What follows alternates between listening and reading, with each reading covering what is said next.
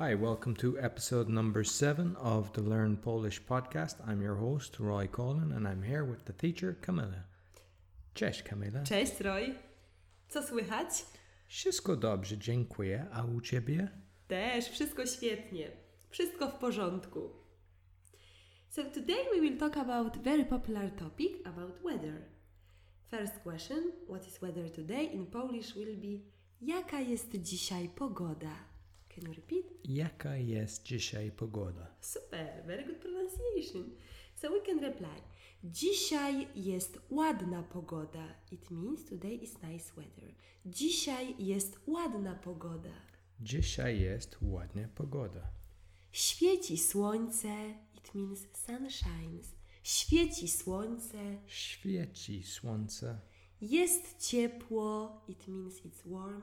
Jest ciepło. Jest ciepło.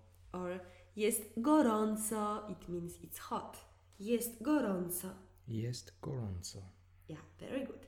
Or we can say dzisiaj jest brzydka pogoda. It means today is ugly weather. Dzisiaj jest brzydka pogoda.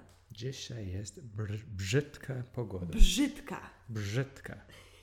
And how would you say terrible weather? Because we wouldn't say ugly weather in our country. In Polish we say ugly weather. Brzydka pogoda. And what was terrible? Terrible will be straszna pogoda. Okay. So dzisiaj jest straszna pogoda.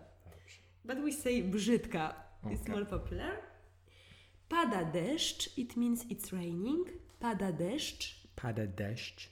Pada śnieg. It means it's snowing. Pada śnieg. Jest zimno. It's cold. Jest zimno. Jest mroźno. It's freezing. Jest mroźno. Jest wietrznie. Jest It's windy. wietrznie. Wietrznie. Super. So now you try to describe the weather. That Roy. sounded like you were describing a typical Irish day. So you can see now, jaka jest dzisiaj pogoda? Dzisiaj jest bardzo ładna pogoda. Ładna. Ładna. Słońce jest świetne. No? You said sun is great. Tak, słońce jest świetne, but sun shines is świeci słońce. Świeci słońce. Okay. I Ptak leci. Birds are flying. jest ciepło. Jest ciepło. ciepło. Super.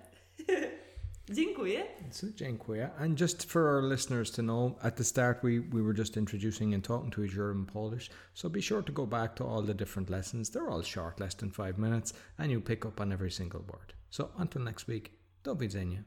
Do widzenia. I hope you enjoyed this week's episode. To find all other episodes, go to learnpolishpodcast.com.